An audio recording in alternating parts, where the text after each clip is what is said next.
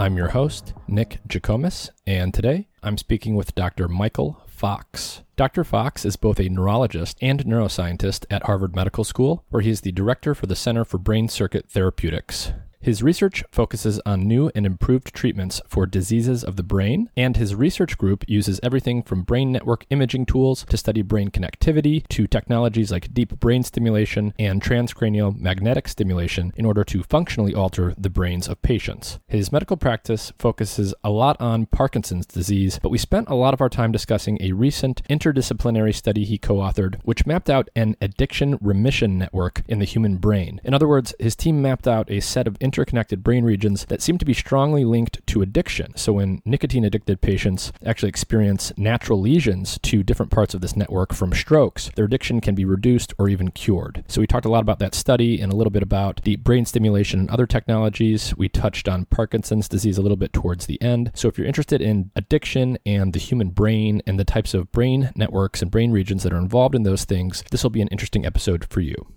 As always, if you enjoy the content of this podcast, please like, share, and subscribe wherever you're listening or watching. If you are on the YouTube channel watching the video version, please like and comment on the videos and subscribe to the channel. And if you want to stay up to date on what episodes are coming up on the podcast, who I'm going to be talking to and what we're going to be talking about, as well as other interesting content and research linked to the topics I discuss on the show, check out mindandmatter.substack.com. I have a free weekly newsletter you can subscribe to, and every week you'll get a short email from me that touches on all of those things.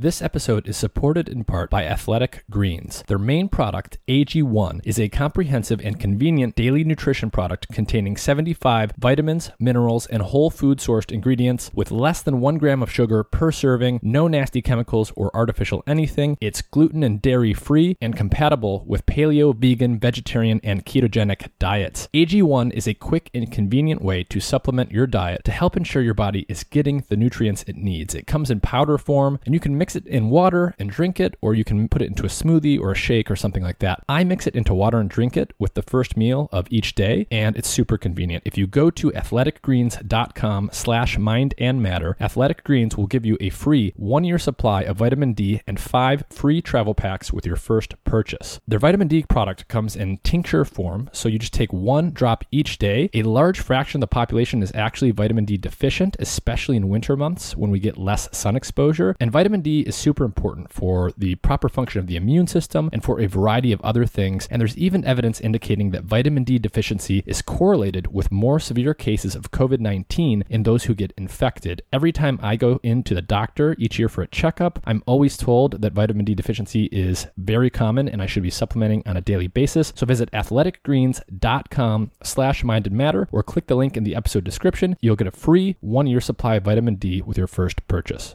Today's show is brought to you in part by Dosist, an all-natural cannabis company specializing in dose-controlled cannabis products made with plant-based ingredients. To learn more about Dosist, their products, and where they are available, please visit their website through the link in the episode description.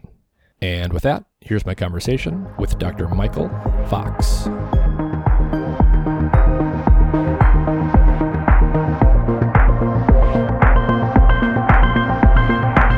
Dr. Michael Fox, thank you for joining me.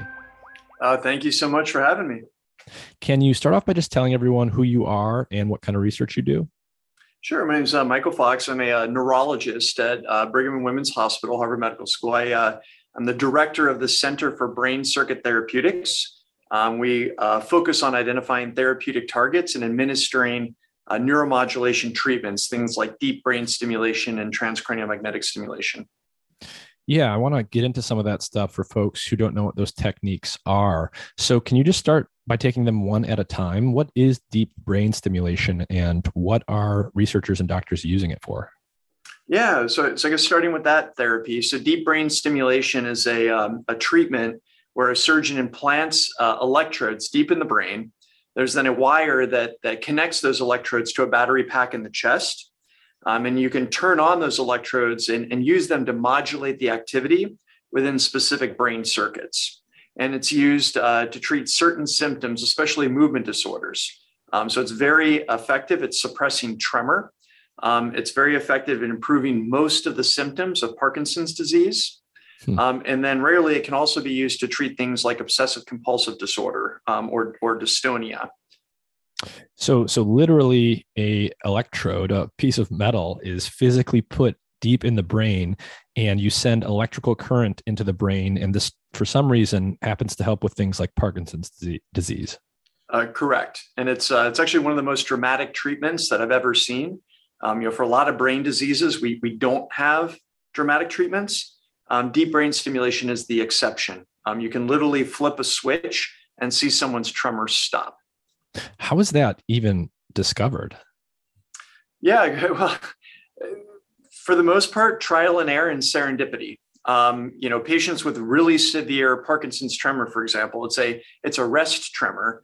So they have horrible tremor just when they're sitting there watching TV, and it can be quite severe. And to the point where early on, a surgeon would go through and lesion different parts of the nervous system, starting with the nerves that went from the spinal cord to the arm, just to try and stop the tremor.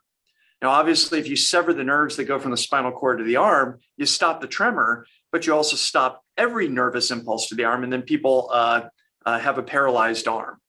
And so that started this trial and error process of lesioning different parts of the nervous system to try and make the tremor stop. And many of these lesions made the tremor stop, but left patients paralyzed. And eventually they found places in the brain, again, through trial and error and serendipity, that when lesioned would stop the tremor, but not cause the arm to be paralyzed. And so that's a dramatic, but also invasive way to treat something like tremor. There's also this technique called transcranial magnetic stimulation. How does that work, and when did that start to get used? Yeah, so that's a non-invasive form of stimulation. It's a electromagnet that you hold up to the side of someone's head, so outside their scalp. You discharge this electromagnet very rapidly, and that creates a rapidly changing magnetic field. And if you remember any old high school physics, anytime you have a wire sitting in a changing magnetic field, it'll actually induce an electric current in the underlying wire. In the case of TMS, for treating neurological or psychiatric conditions, the underlying wire is actually your brain cells. So as you discharge this magnet over and over again, you can modulate activity in different brain circuits. So just like DBS, you can modulate the activity in brain circuits, but with TMS, you do it non-invasively with an electromagnet outside of the scalp. And the primary clinical use is depression, although it has other FDA-approved indications as well, such as obsessive compulsive disorder and actually smoking addiction. And so with something like TMS, are the functional effects, are they happening in real time in the moment while you're doing this TMS stimulation? And do they actually outlast the treatment itself? So the answer to both is yes. So in real time, you are modulating the activity of these brain circuits. But when you do this day after day, and we actually do it for about 6 weeks, it creates a change in depression that can last years after the end of the stimulation. So you can think of it as a circuit reset. You're helping pop people out of depression, and then that benefit can last well past the duration of the stimulation itself. Interesting. Yeah. So, we're going to talk about brain damage, brain lesions. And typically when we think about having damage to some part of the brain, we think about that causing a deficit. But in the case of deep brain stimulation, and some of those early interventions for Parkinson's, in the case of some of the stuff that we're going to talk about for addiction, there are examples of people who have brain damage that actually helps them in some way. And I'm hoping you can paint a picture for us of sort of what we knew before your recent study around lesions to different parts of the brain and how they impact things like addiction. Yeah.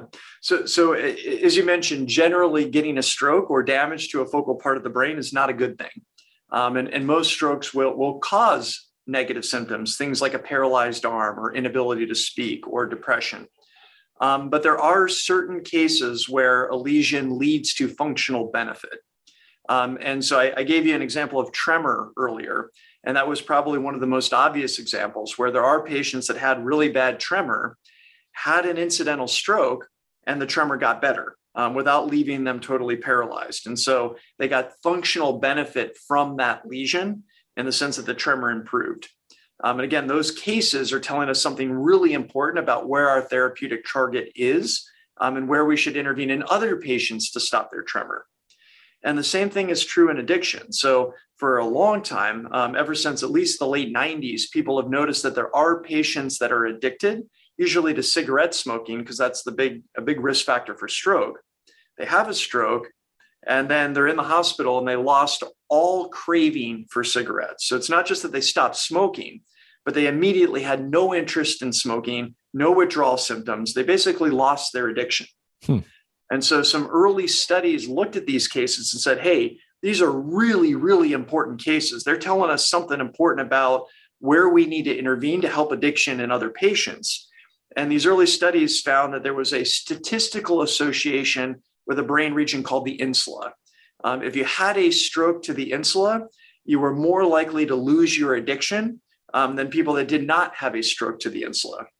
And so that set forth this focus on the insula as a therapeutic target for addiction. And in fact, the FDA-approved TMS device that targets cigarette smoking and addiction was designed to try and stimulate the insula based on these early studies. The problem is as time went on and people tried to replicate this very exciting observation, they found that it didn't always line up, that most of the lesions that got rid of addiction didn't hit the insula. And most of the lesions that hit the insula didn't get rid of addiction. And so while there was a statistical association there, we clearly were missing something, that it wasn't just all about the insula. And so that's what we set out to try and investigate. I see. So people were having strokes and things. In some cases, they had damage to this brain area called the insula, and their addiction was basically completely cured. But in other cases, you got similar effects with lesions to other places. And in other cases still, you would have lesions to the insula that did not lead to that effect. So there was some kind of incomplete picture there. And that's where you guys pick things up. Before we get to your study, can you talk a little bit more about the insula? Where in the skull is it located? And what do we already know about the types of things it tends to be involved in? Yeah, so it's a very deep region in the brain. Kind of, I know we have audio listeners here. So if you go maybe a couple inches in front of your ear, and then you were going to go straight in a few inches, you get to an area called the insula. So it's not on the surface of the brain; it's a little bit deep, which means it's hard to reach with a transcranial magnetic stimulation coil because it's deep in the brain. This is a part of the brain that does a lot of different things. Involved in different types of body sensations, for example.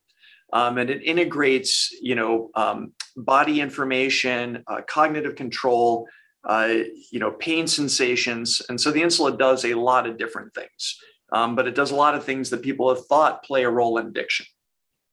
I see. And I often hear the insula mentioned with a term called interoception, the idea being that if the normal senses we think about, like seeing things with your eyes, is exteroception, detecting things outside the body, the insula is sort of doing a sensory integration or sensory detection function for the insides of our bodies, like what's going on in the body and in our viscera and things like that. Is that the way that people often think about it? Correct. That's one of its many roles. And were there any other brain regions that were sort of top candidates or regions that you expected might also be involved in addiction that we might want to orient people towards before we dig into the study?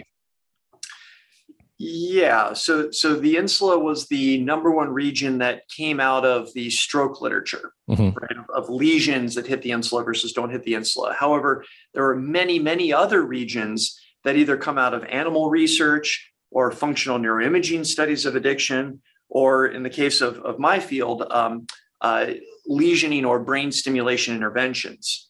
And so actually there have been lesion trials for patients with addiction to the anterior cingulate.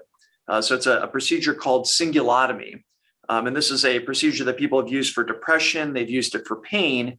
And actually what they noticed is some of the patients where they did a cingulotomy for pain, they also lost their addiction to the pain medications that they were on. And so the anterior cingulate, or the idea that you could lesion the anterior cingulate to improve addiction, had led to some controversial trials where they had taken people with addiction, lesion the anterior cingulate to try and improve it. And these published trials reported some evidence of efficacy, but there were a lot of questions around both, did they analyze the data correctly? Did they really hit their endpoint?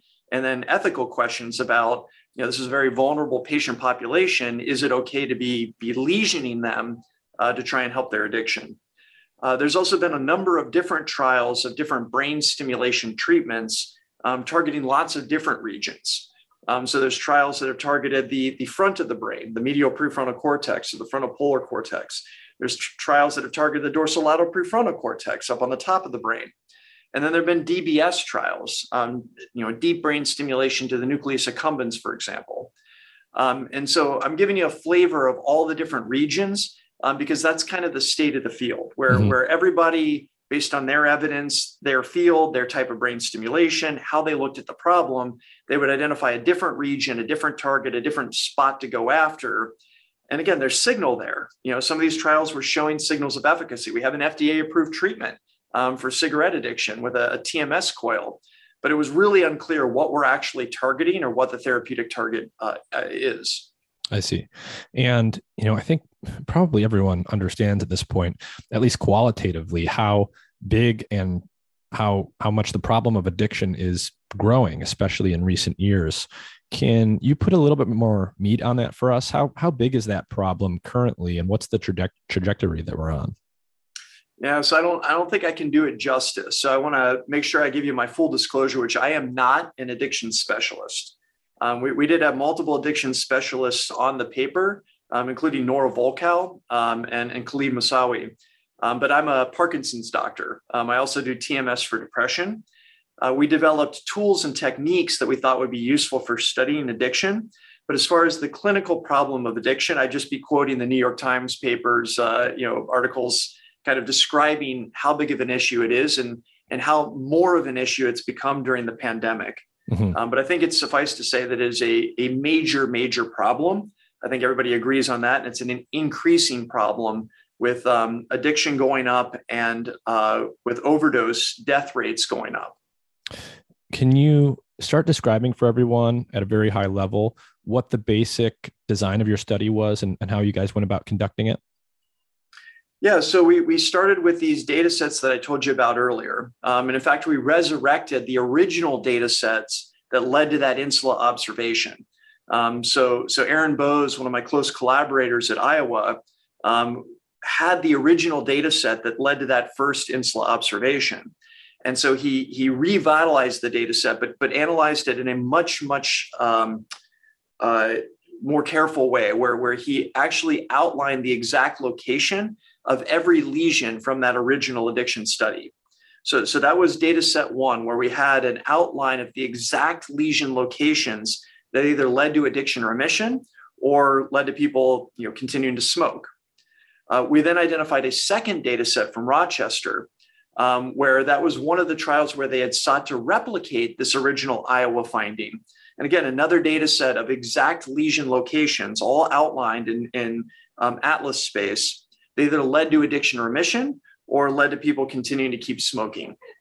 And we said, okay, we've got two very valuable data sets here. One of them identified the insula, although even in that original data set, most of the lesions that led to addiction remission were not in the insula. And then we had a second data set that failed to replicate the insula finding. We said, okay, if we can make these two data sets line up, then we know we're onto something. And so we did something called lesion network mapping. And this is a technique that was developed by Aaron Bose, now at Iowa, and others, to look at not just where the lesion is located, but to look at what brain circuit the lesion is intersecting. And so we turned to a wiring diagram of the human brain called the human connectome. You can think of this as an atlas of how every brain region is connected to every other brain region. And it's this really unique resource that for the first time we can say not just where is the lesion, but what is the lesion connected to? What brain circuit is that lesion hitting? And so we can turn to these lesion data sets and then ask, okay, are all the lesions that led to addiction remission, are they all hitting one specific brain circuit that the lesions that don't lead to addiction remission are avoiding? And sure enough, we found a circuit in data set one. We found the same circuit in data set two. Okay, so part of what I'm hearing here is you had, on the one hand, you had a kind of a puzzle. You had this data set. This data set is some brain anatomy data from human patients, some of whom had addiction to certain substances, and they had lesions to different parts of the brain. Sometimes those lesions were associated with remission from their addiction. Sometimes it wasn't, but it's not like everyone that got over their addiction had the same lesion in the same location. So they all had like different lesions in different locations, and it was a bit of a mystery what was going on. And from what you were saying, it sounds like, one piece of the puzzle is it's not enough just to know the sort of basic location of a lesion, because one brain region might have multiple circuits inside of it that go to and from different locations in the brain. So there's a sort of really complicated map that you have to parse by comparing all of these people. And you use this thing called the human connectome to help do that. And that's just sort of an atlas that tells you where all of the roads are connecting all of the different circuits and different subregions of these patients. Yep. No, that's exactly right. It's if you want to fix a stereo receiver, the first thing you do is you pull out the wiring diagram, and then you can figure out where the problem is coming from. But if you don't have that wiring diagram, it's very hard to make sense of where the problem or the symptom or the change in behavior is coming from. Yeah, and I suppose that, because this wiring diagram is of the brain and it's so complex and there's so many networks and circuits, there's a lot of different ways to cause the same kind of deficit. So there's a lot of different ways you could probably cure someone's addiction by lesioning different circuits going to different places, perhaps. Well, that was the hypothesis, right? Is all we knew is that there was a mystery, as you articulated very nicely, that there were lesions in different locations causing the same behavioral effect. And so the hypothesis was maybe they're all hitting the same brain circuit. I see. And so that's the hypothesis we tested, because it didn't have to be that way. It could have been each one of these lesions was in a different region, and each one of these lesions was hitting a completely different circuit. There might be multiple different ways to get rid of an addiction. And so that was the question that we wanted to answer is, are they actually hitting one consistent circuit? Are these lesions all connected to a consistent set of regions, or are they all doing different things, hitting different circuits? And for the patient population that you guys had data from, were these patients all addicted to the same substance, or was it different substances? Yeah. So the first two data sets that I described, every single patient was addicted to cigarette smoking.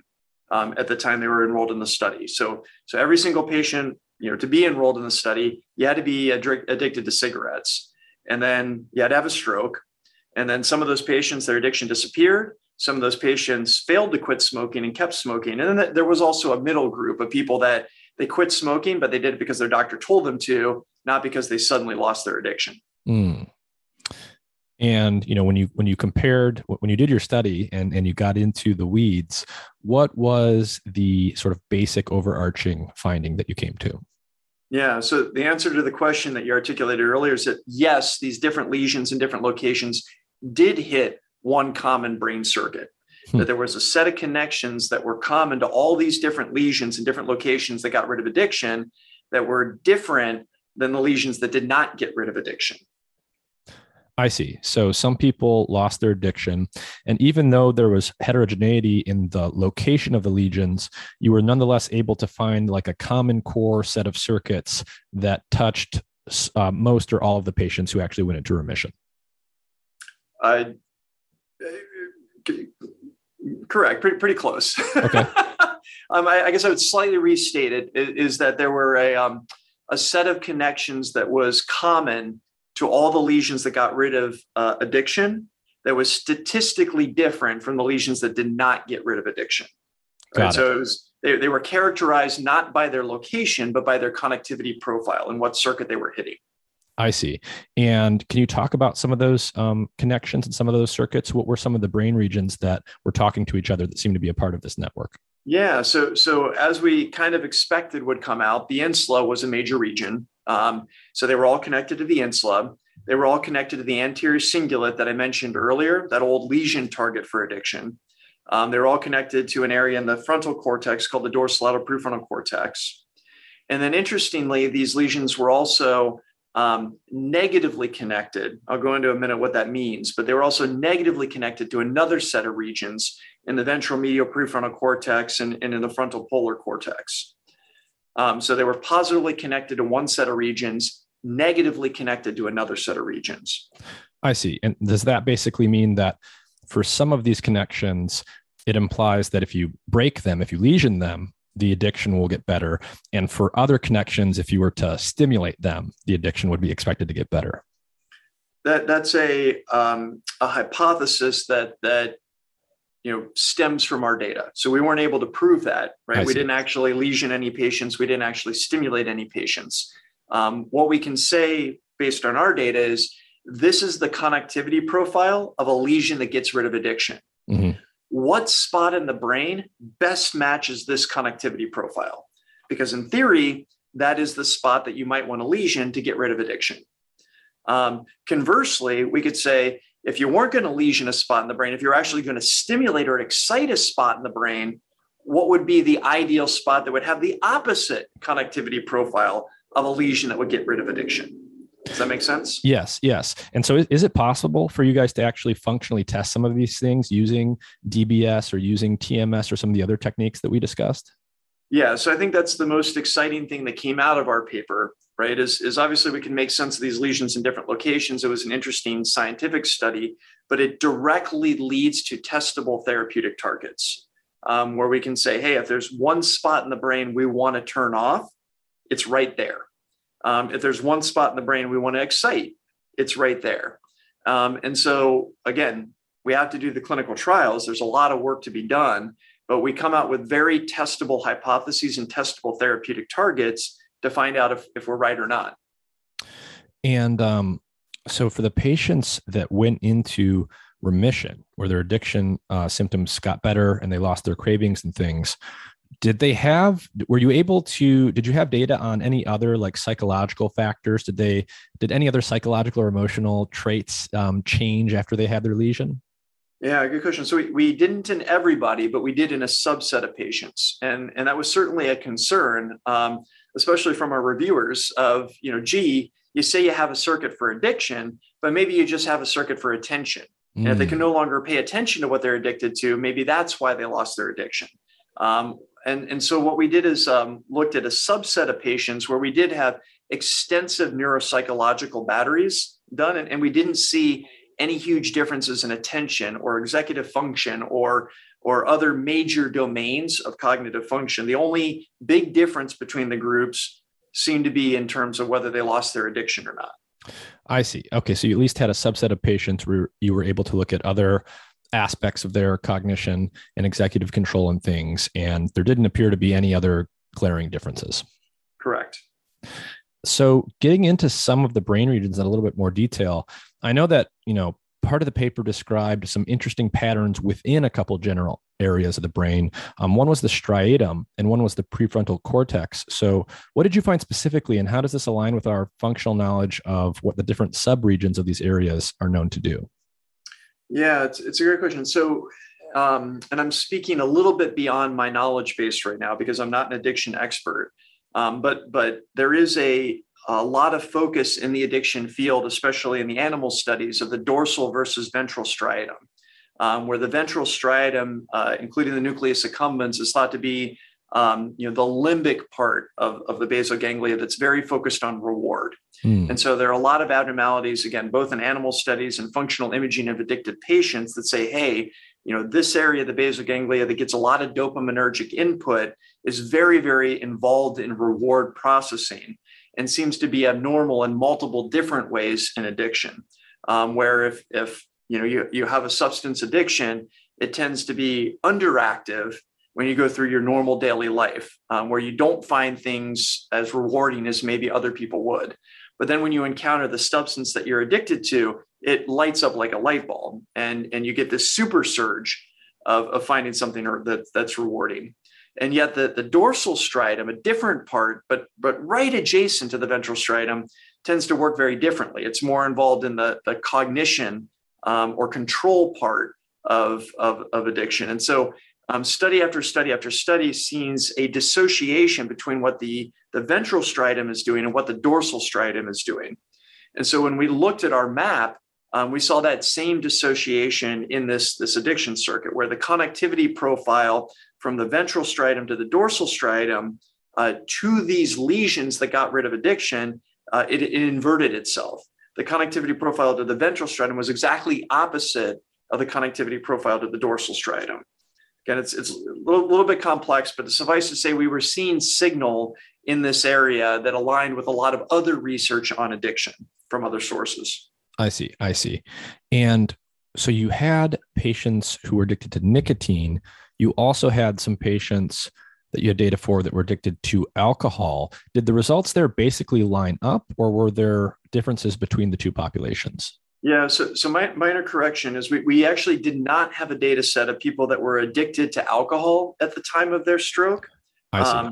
We wish we had that data set. That would have been the ideal data set to test whether our findings from cigarette smoking generalized to alcohol addiction. But we did have a data set that could allow us to broach the question where we didn't have people that were addicted to alcohol at the time that they had a lesion.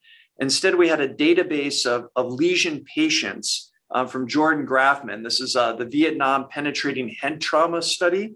That Jordan Grafman has followed these patients that basically got shrapnel in their head in Vietnam. And then he followed them for many, many decades doing a wide variety of different neuropsychological assays to understand the implications of their focal brain damage. And one of the tests that he did was an alcoholism risk score. So this is not, patients that were alcoholic, but it's a battery that very tightly correlates with their risk of alcoholism. I see. Right? And so it gave us a proxy, right? It wasn't the ideal data set to test if our results generalized, but it allowed us to at least see, hey, if we look at the circuit that reduces your alcoholism risk, does that look like the circuit that led to addiction remission of cigarette smoking? I see. Okay. And the two lined up very, very nicely. And in fact, because Jordan Grafman had collected so much data on these Vietnam vets, we were also able to say, hey, does this line up with any other neuropsychological variables? And it really didn't. The alcoholism risk score was the number one variable that looked like our addiction remission circuit. None of the other variables that he collected looked like that circuit. I see. So this is at least consistent with the idea that there could be sort of one core addiction circuit that might apply to addiction to, in theory, anything or at least many substances, rather than distinct circuits that might be completely separate for alcohol versus nicotine versus whatever. Exactly. And I should mention, we also had 3 case reports of, we obviously scoured the literature for any case reports of patients that were addicted to anything that then had a lesion. And we did identify a few case reports of patients that were addicted to other substances like opiates. But again, at the case report level, but those few cases we were able to find, they also lined up with this addiction remission circuit and were addicted to other substances above and beyond cigarette smoking and alcohol. And so our data at least points to the possibility that there is one circuit for addiction remission across multiple different substances of abuse. And I will say that's actually a very controversial finding. That was one of the ones that the reviewers really took us to task on. And there's still a lot of disagreement in the addiction field as to whether, addiction is one thing or addiction is something different for every different substance. I see. And I suppose it doesn't have to be either or. There could be common components that are common to all addictions, but also things that are specific to opioid addiction versus alcohol versus this or that. Correct. And our data suggests there's at least something in common, but that doesn't preclude the possibility that there are also important differences. And so, you mentioned some of these brain regions like the insula, like the striatum, and some other regions that you expected to come up and see in a study like this, just based on the prior, what was in the literature that had been done previously. Were there any brain regions that were in your addiction remission network that you were surprised to see or that were unexpected? Yes, but in retrospect, I shouldn't have been surprised. And it was just my lack of knowledge about the addiction field and all the brain stimulation trials that have been done. So I mentioned earlier that we looked for the spot that would have the ideal connectivity profile of a lesion that gets rid of addiction. And then we looked for spots that would have exactly the opposite connectivity profile that might be a target of excitatory brain stimulation. And we were really hoping that we would get something that lined up with the TMS literature. And what we got was this area that we call the frontal polar cortex, kind of right behind the forehead. And the first time we saw it, we kind of said, oh, nuts. It's really too bad that we didn't get a spot that that lines up with what the TMS field is telling us is their target for addiction. I mentioned earlier that there was a giant TMS coil that had been designed to get the dorsolateral prefrontal cortex in the insula. And neither of those regions were popping out as our ideal nodes for excitatory TMS. And it wasn't until we actually looked at the electric fields from these TMS coils that were in use and said, okay, the coil was designed to hit the dorsolateral prefrontal cortex in the insula, but where's it actually hitting? And we were shocked because it was the frontal polar cortex. And so it was a surprise to us when that brain region came out of our analysis. But when we looked back at the actual electric field models of what these different TMS coils were hitting, things lined up a whole lot better than we ever would have thought. Interesting. What is, we've talked about deep brain stimulation and TMS. A lot of your career has been to do with things like Parkinson's disease, but then you did this collaboration about addiction. What is like the state of the art today for addiction treatment? How well does something like TMS or whatever works best actually work for addiction treatment in humans today? Yeah. So again, I should probably punt on this one because there are people that have dedicated their careers to this, people like Colleen Hanlon. I will mention that there is an FDA-approved TMS coil for smoking cessation and smoking addiction. And there are lots of research trials going on for TMS for other types of addiction as well. Opiate addiction, alcohol addiction, cocaine addiction. And there's a lot of different trials, a lot of different stimulation targets, but the only one that has had the level of evidence that's led to FDA approval was this trial for smoking cessation. I see. So it is a TMS thing. So people probably go in for multiple sessions day by day for a period of weeks or something. They get the stimulation and it has some level of efficacy and the FDA has approved it now. Correct. But it's not yet covered by most insurance companies. And so while we run a TMS center here, we treat almost everybody with depression with our TMS simply because that is FDA approved, but also insurance reimbursed. Versus right now, smoking cessation is FDA approved, but not covered by most insurance companies. I mean, not necessarily what I planned on talking about, but why is that? What makes something like this not coverable versus coverable? Yeah, you'll have to ask the insurance companies about that. But it's not uncommon, right? Not everything that gets FDA approved is something that's actually covered by insurance. There's different calculus that goes into an FDA approval versus whether there's a cost benefit to the insurance company to pay for that new intervention. I see. And it's not uncommon that there's a lag between when the FDA approves something and when the insurance companies start paying. And so, for example, when TMS was FDA approved for depression, there was a lag of multiple years before insurance companies started paying for it. And in some areas of the country, just now are insurance companies beginning to pay for TMS for depression. So different insurance companies in different regions make different decisions. And exactly what enters into that decision is, not something that I've been involved in directly. I see. And with TMS, I mean, TMS is super interesting because it is not invasive in the way that deep brain stimulation is. You don't actually have to cut open someone's skull and go inside the brain. Are there any? What does the risk profile for TMS look like, and how do you sort of calibrate how strong the signal is and what the frequency is? Yeah, so we know a huge amount about the risk profile for TMS for depression, just because hundreds of thousands of people have gotten TMS for depression at this point. And overall, it's extremely well tolerated. 1 out of 5 patients will have a mild headache from the TMS.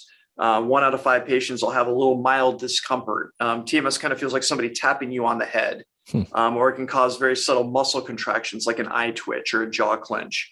But overall, it's very, very well tolerated. I'd say that the most concerning risk of TMS is something like a seizure, where our goal is to stimulate the brain. But unlike, electroconvulsive therapy, for example, where you intentionally cause a seizure, with TMS, we want to stimulate the brain, but stop short of actually causing a seizure.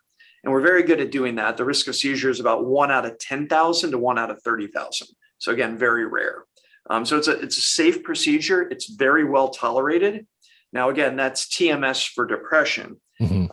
it's possible that if you switch the target and you go after a brain circuit for addiction, the side effect profile could be different. But overall, TMS seems to be a pretty safe treatment for a variety of different indications. Mm-hmm. Now, when we are discussing some of the brain areas involved in this addiction remission network that you've defined in your study, you mentioned, for example, the insula is sort of in the brain a few inches. It's not right at the surface. Does TMS work only right at the surface structures of the brain, or can it kind of go in and stimulate some of those deeper structures like the insula? Yeah, good question. So TMS will always maximally stimulate the part of the brain right under the TMS coil. So it's always going to be much, much better at modulating something on the surface of the brain. Now, with fancy engineering, you can design TMS coils to try and penetrate a little bit deeper. And in fact, that's exactly what they did with the TMS coil that's FDA approved for smoking cessation. However, even those coils that are designed to penetrate a little deeper are still stimulating something on the surface of the brain way out of proportion to anything that they're stimulating deep in the brain. I see. However, while the TMS coil stimulates something on the surface of the brain, that spot's part of a circuit. And that stimulation doesn't stay on the surface of the brain. Anytime you modulate a brain region, the effects are going to propagate to affect the brain circuit that region is connected to. So the best way to think about it is that, yes, TMS stimulates something on the surface of the brain, but it can still get deep based on what that brain region is connected to. I see. So when you have something like the human connectome and you know where all of the connections to and from each region are going, you can be careful about, in your decision about where to stimulate with TMS at the surface. And you can stimulate regions that, literally reach down into the brain and go to different other areas, and know that you're actually going to be hitting all of those places because of the way that circuit is formed. That's exactly the idea. Interesting. And so now that you guys have done this study, you've defined this addiction remission network, and you've got all these candidate locations for places where you would either inhibit activity or increase activity to potentially treat addiction. What's next? Are you guys looking into using TMS or other things to go in and test some of these ideas? Yeah, very much so. So your next step is obviously try and get funding.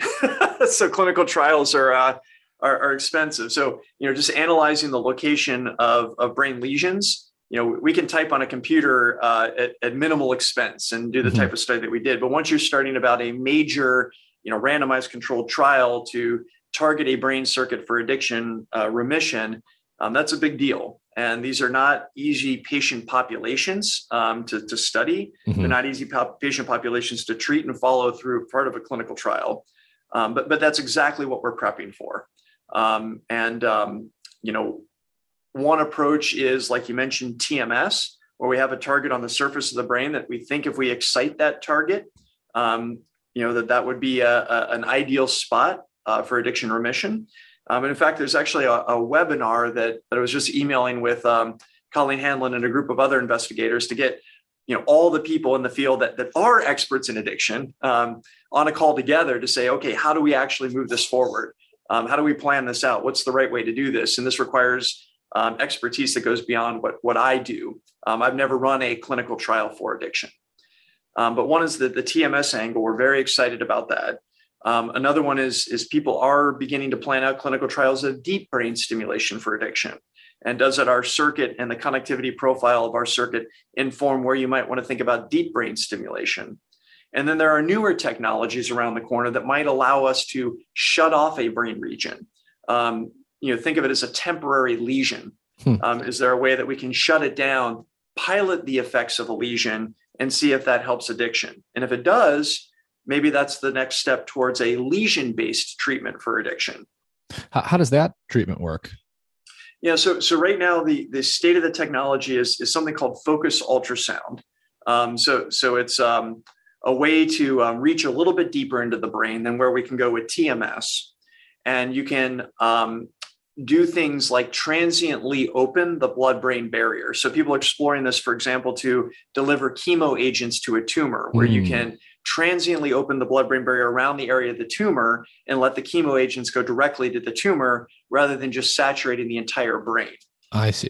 But there are ways where you might be able to temporarily release an anesthetic agent like propofol in a particular region of the brain and turn off a brain region. And there's monkey trials going on right now, for example. I don't know if there are any human trials yet, but I know that there are human trials planned for this kind of focus ultrasound-based temporary lesioning of the brain. I see. So it sounds like this is really the state of the art, and people are trying very hard to develop technologies that will work in humans that allow you to functionally manipulate specific areas of the brain in a reversible manner. Exactly. That would be the ideal.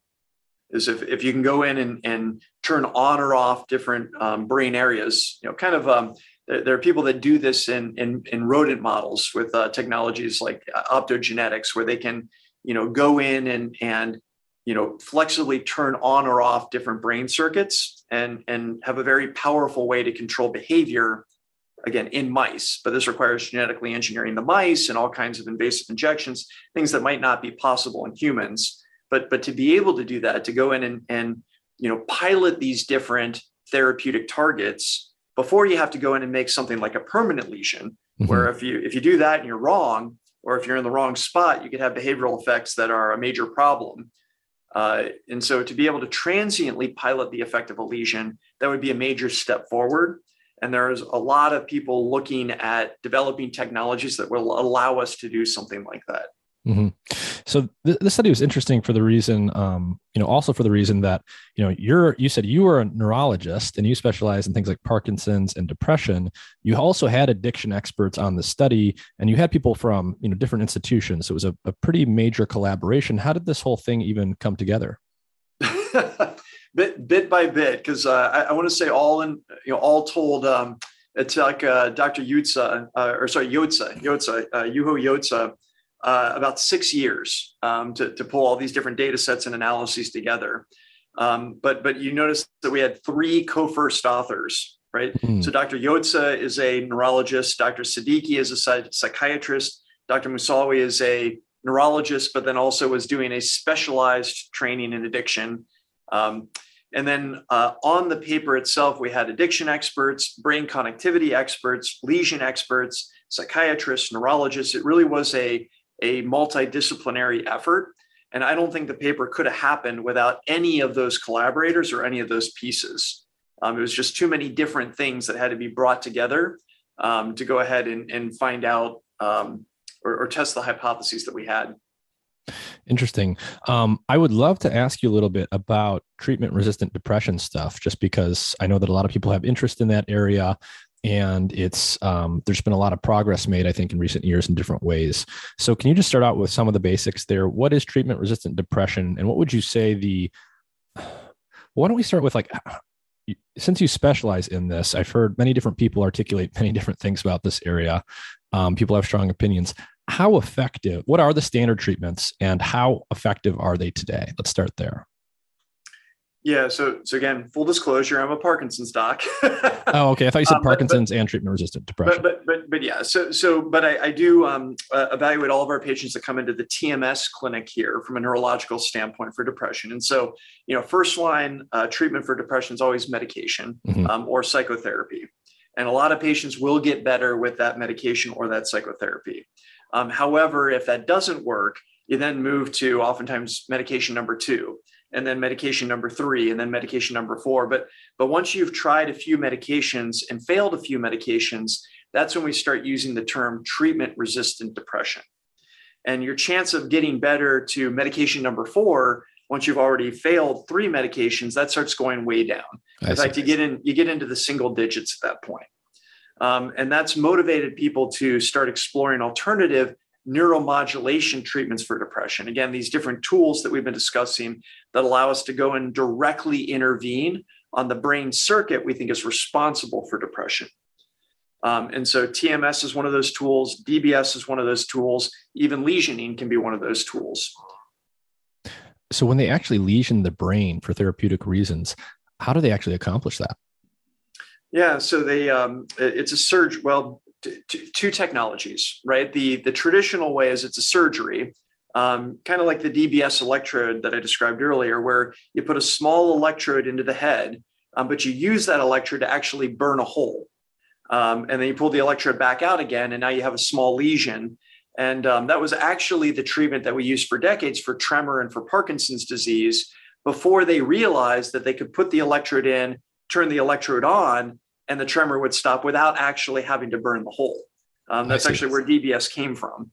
And so lesions are older than DBS. It's the original form of neuromodulation. Before we had DBS and before we had TMS, people would go in and create these lesions. And then there's obviously a very long history of lesion-based therapies for psychiatric disease, a history that some people would prefer to forget, or better learn the lessons of the past to make sure we don't make the same mistakes in the future. Because some of these lesion-induced therapies for psychiatric disorders, including bad depression, were very debilitating, things like frontal lobotomies. But there are also much more focal lesion-based treatments for psychiatric disease that didn't have the same level of side effects and comorbidity. I see.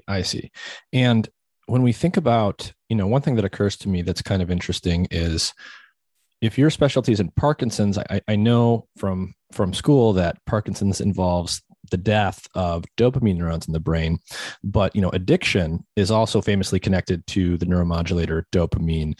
Is there any overlap in the symptoms between someone with Parkinson's and someone with a severe addiction because it involves these dopaminergic neurons?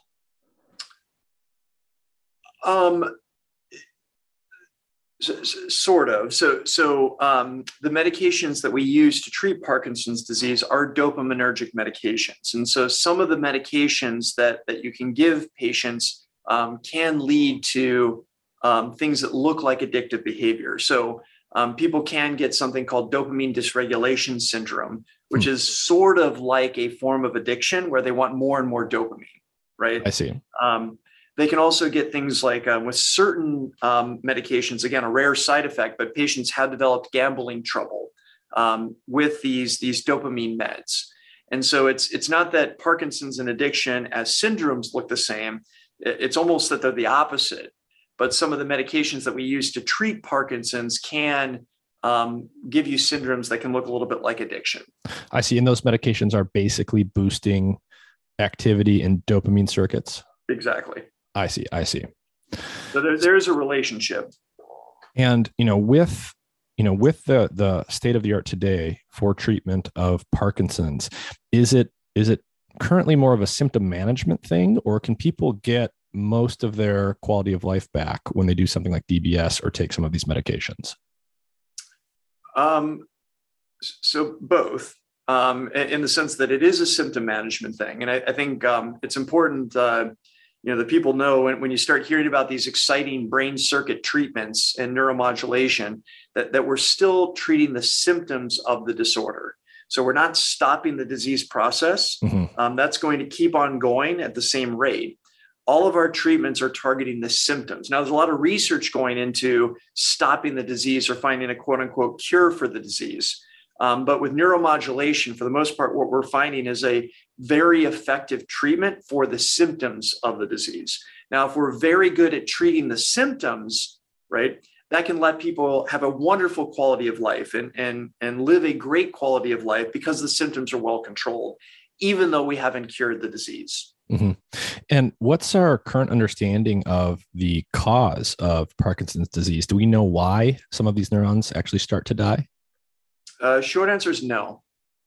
There's certain things that can increase the risk of Parkinson's disease, but lots of people have those same risk factors and don't get Parkinson's disease.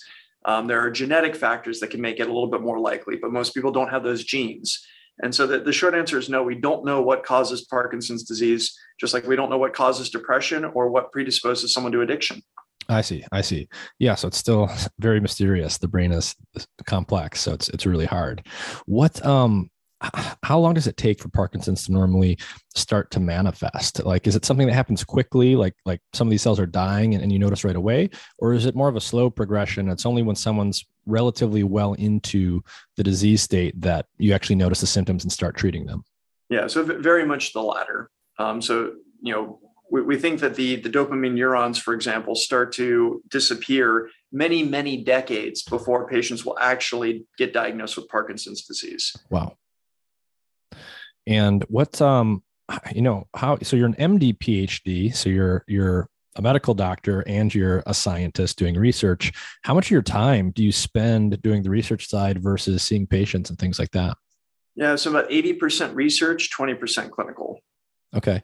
And what are some of the things that you're working on today that haven't been published yet? What are some of the questions that you're aiming for? I'm going to leave that to the first authors to disclose. Okay. I don't want to. I've got a lot of fellows working on very, very exciting projects, some of which are under review at high-profile journals, and I don't want to let the cat out of the bag prematurely. But I would say that the same platform that we use to study the lesions that get rid of addiction can be used to study a variety of other neurological or psychiatric symptoms. And so, we've published on probably 20 or 30 of those, including things that you would think you couldn't study using, neuroscience techniques, things like religion or free will, but then also neurological and psychiatric diseases. And I think there's one thing that we've learned, which is the brain works in terms of circuits. And so lesions causing the same symptom pretty much never hit the same brain region, but they almost always hit the same brain circuit. Two is that there's really no fundamental difference between a neurological problem and a psychiatric problem. We can use exactly the same approach of lesions that cause that symptom to study either disease, and we can map it onto a brain circuit. And then three is more and more we're seeing that this approach is lining up with what we know about effective therapeutic targets. And we just got to take the next step to say, okay, can we improve that target based on this lesion-based localization? Excellent. Well, I think that's not a bad place to leave it. So, Dr. Michael Fox, thank you once again for joining me and sharing your knowledge with us. I saw that study not that long ago, and I wanted to talk with someone who was on the paper, soon after it came out. So thank you for getting back to me so soon. And if people want to check it out, can you just mention which journal it's published in and maybe what the title is? Let me Nature Medicine, and then let me actually Google it to make sure I get the exact title. Through all the revisions, we went through a fair number of. All right. So it's brain lesions disrupting addiction mapped to a common human brain circuit. Again, the first authors are Dr. Yotza, Musawi, and Siddiqui, and that was published in Nature Medicine. Yeah, so it was a really interesting paper. I'll put a link to it in the episode description if anyone listening wants to check it out and get a sense for what the data actually looks like. But Michael Fox, thank you again for your time, and I look forward to talking to you again in the future. Yeah, thank you so much for your interest, Nick. It was a pleasure.